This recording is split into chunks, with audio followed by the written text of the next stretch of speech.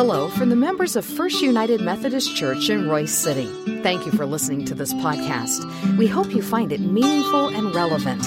You're invited to join us for worship anytime, and you can learn more about our worship options, location, and small group opportunities by visiting our website, fumcroysecity.org. Today, we hear from our pastor, Reverend Chris Everson. May God bless you as you listen to His Word proclaimed. One of the things that I just absolutely love about Christmas Eve is that we get to tell the story. I think sometimes we forget how important the story is. We forget how important the story is and exactly the transformation or the move that story plays in each and every one of our lives. That's why we do the carols. That's why we share in the hymns, and we tell the story over and over again, just so we remember, so that we hear, and so that we can then internalize that for ourselves, so that the baby that was born in the manger so long ago is a baby that is in our hearts, that lives and reigns in our hearts, so that we may have life and have life abundantly. So I invite you to go to God in prayer with me. Let us pray. O God, you have caused this holy night to shine with the brightness of the true light. Grant that we who have known the mystery of that light on earth may also enjoy him perfectly in heaven, where with you and the Holy Spirit he lives and reigns one God in glory everlasting. And so we pray that you let the words of my mouth and the meditation of each heart here be pleasing to you, O God, my rock and my redeemer. Amen. So last year, 2021, December the 25th, something happened.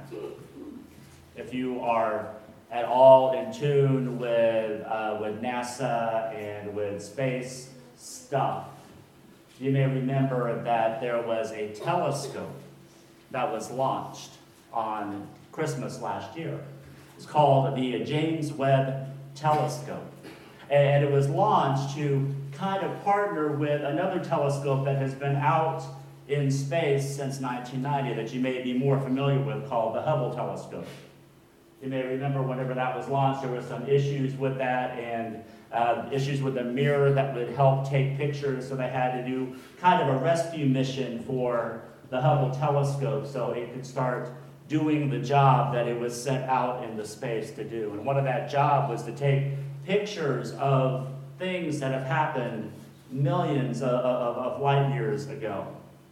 And on around January of 2004, we got a picture that looks like this. Now, I know it may be hard for you to fully appreciate that picture sitting here in the sanctuary with the lights on and everything, but to me, that picture blows me away. And not really just because of the different colors and the different shapes, and I could go on about what all of those little shapes and all of the different parts of that actually means, but how they got this picture is what really gets me. See, this place, if you were to look where the Hubble telescope was when this picture was taken, and the way that it was pointed out into deep space, it would look like it was pointed towards nothing. Total darkness. That if you were on the Hubble telescope and you were looking in the direction that this was taken, you would not see this at all. But see, what this is, it's a composite picture, because not only, it wasn't like what we're used to with our cell phones right now, you take a quick picture or a selfie or whatever, and it's boom, it's instantaneous, and you have that picture right there. Well, what they had to do with this particular picture is that they had to point the Hubble telescope to this particular point, and it stayed there for 4 months. Imagine that. Picture that. Knowing that you are taking 4 months looking in utter darkness in order for one day to see the 10 to 15,000 galaxies, all that have billions of stars. This picture took 4 months. And for those of us who may look at that with a naked eye, all we would see was just darkness. But it took 4 months for that light to break through. That's what we celebrate here today, this Christmas Eve. We are celebrating light breaking through. Light breaking through a dark and sinful world. Light breaking through that reminds us that the God who created all of this, created and knows the stars by name. We see this all along throughout the entire scriptures. Of course, we're familiar with Genesis 1, chapter 1, verse 3, where we see that God spoke and said, "Let there be light," and then there was light. But if you go to another book in the Bible called Job, Job was a book that was written before Genesis, and it was telling the story about a man's struggle. And during this person's struggle by the name of Job, he talks about God. And he talks about how God named the constellations in Job chapter 9. So even before we know about Genesis, we hear that God has named the constellations. The psalmist in Psalm 147, he continues and he tells us that the brokenhearted and their bandages are wounds are bound up. And also reminds us that God counts the stars and calls them all by name. And when I hear that, I go, man, if God is able to call the stars by their names, the billions of stars that are out there, just think how God knows our name and the rescue story that he started way back when that is still in completion today. And then we turn to Isaiah chapter 26, where it says, "Look up into the heavens, who created all the stars. He brings them out like an army, one after another, calling each by name, being of his great power and incomparable strength. Not a single one is missing." So this picture here, this picture of these galaxies, all of these stars, God holds them in his hand. And because God holds this into his hands, we have today. We have the celebration of Christmas. So in light of all of that, I wanted to revisit a passage that Heather read from our first lesson, Isaiah chapter 9, verses 2, verses 6 and 7. And I want you to think about how the God who knows all of the stars in the galaxy and the universe, how important it is for him to know us. Hear the word of the Lord. "The people walking in darkness have seen a great light. On those living in the land of deep darkness, a light has dawned. For to us a child is born, to us a son is given, and the government will be on his shoulders. And he will be called Wonderful Counselor, Mighty God, Everlasting Father, Prince of Peace. Of the greatest of his government and peace there will be no end. He will reign on David's throne and over his kingdom, establishing and upholding it with justice and righteousness from that time on and forever. The zeal of the Lord Almighty will accomplish this." The word of God for the people of God. Thanks be to God. This passage from Isaiah is a promise. That was promise of a Messiah that was given to the Israelites 700 years before Christ was born. It was a promise to them that God still held them in his hand. And it took 700 years for this promise to be fulfilled. Kind of makes the 4 months to get an image from the Hubble telescope kind of really condenses that, doesn't it? makes that not to seem so as important, or makes it look more like a blink in the eye. But the Israelites waited.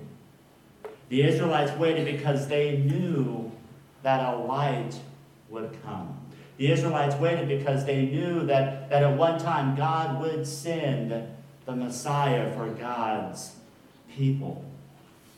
And today, that light has come. And that light has come through a baby that was born in Bethlehem.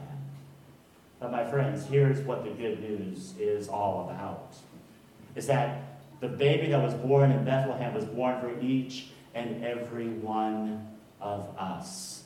That baby that was born in Bethlehem was a gift for us so that we may have life and have life abundantly. That baby that was born in Bethlehem was a way for us to continue to share the good news with others around us. It's something that the entire Bible tells us that we are called to do. We are called now to be that light that shines in the darkest places, that light that brings hope where there is no hope, that light that brings peace and joy and goodness. So there's a passage in the Old Testament that I think about when I hear about the light of Jesus Christ and how that light is a part of us. The first one is from Isaiah 49 that says, I will also make you a light for the Gentiles, that my salvation may reach to the ends of the earth.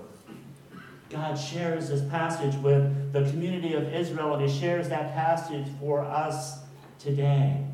That we are to share this light of Christ to the world so that people can live in the abundance of Jesus Christ. And the New Testament gives us another picture of this light, and it comes from Jesus himself in the Sermon on the Mount.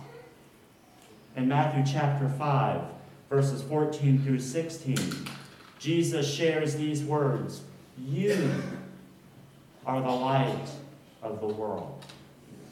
A city set on a hill cannot be hidden, nor do people light a lamp and put it under a basket, but on a stand, and it gives light to all in the house. In the same way, let your light shine before others, so that they may see your good works and give glory to your Father who is in heaven." One of the things that I absolutely love about the Christmas season is all of the lights that are around town. And one of the things that I love that we do, and it's not fully complete. One of these days I pray that we can fully get completed and have the entire bell tower lit up too. But I love driving in on Highway 66 from the west to the east, and I see two distinctive lights here in Royce City. One is you can start seeing the peaks of two of our tops of our building driving in, and you can see the light there. But then there's this new light that's in town. It's the light that's over on the water tower. Was at one time, it was just a little string around, but now they've upgraded. And now you can see the water tower from miles and miles around. And I love seeing the lights of all of the homes and all of the businesses that are lit up for Christmas, because to me, it is a reminder that we who are called children of God, we who are brothers and sisters with Jesus Christ and with each other, we are called to turn the darkness into light. We are called to do things that help people see the love and grace of Jesus Christ. I mentioned at the beginning of the service about our Christmas Eve offering. And normally we have used our Christmas Eve offering to help pay off meal debts for students within Royce City ISD. But I got a phone call or an email from the CFO of Royce City ISD, and he gave me good news, but also made me go, well, what are we going to do now? Because the good news is that the ISD has the funds available to make sure that all of the student lunch debts are paid. So when school gets started back up in January, the kids will be able to get a nice warm meal, because we know sometimes life is not easy for kids, and that may be the only warm meal that they get. So Byron gave me an idea of something that we can do to help bless our community. And we have a new school, if you will, in our community called the Glenda Arnold Children's Development Center. It's where the former Ruth Cherry Elementary School was. And that school just got started this year. And as that school got started, there's something that each school likes to have, and it's called an activities fund. And this activity funds help pay for school parties. It helps pay for field trips for students. It helps pay for gifts and other things, incentives for the students in that school. But there's a problem with the Glenda Arnold Children's Development Center. I think the oldest kids there are preschool. And you know, I don't think it's a good idea to have little preschoolers going around trying to sell cookies or candy bars door to door. So it's hard for them to pull together this activity fund. So our Christmas Eve offering will go to help build this activities fund for Glenda Arnold Education Center for Children. And it will be a blessing for them, and it will be yet another light that we are able to share with the community around us, so that when people see that, they may see Jesus in the midst of it.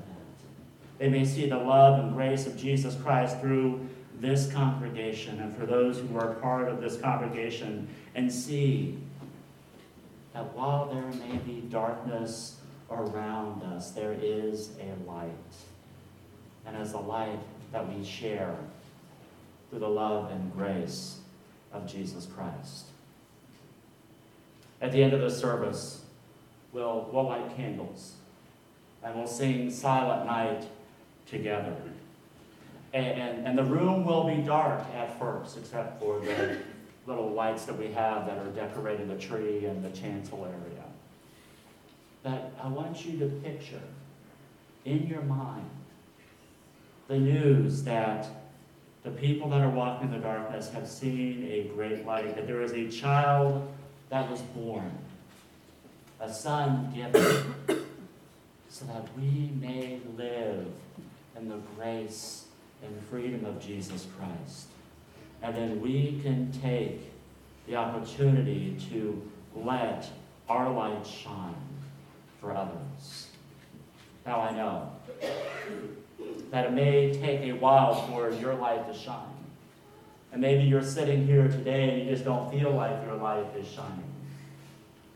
But thanks be to God that He continues to work in and through us, so that people may see Christ's light in us. Let us pray. Oh God, as we celebrate the birth of Jesus Christ, as we celebrate remembering that on this night, so long ago, a mother gave birth to Jesus. And Jesus lived like one of us. He experienced the ups and downs of being human. But God, His light was never extinguished. And so, Lord, as we, as your people, move out into the world around us, help us to bring light to the darkness. Help us to bring good news to the poor and downtrodden. Help us to be the people you have called us to be, to bring heaven here on earth. And we pray all of this in Jesus' name. Amen.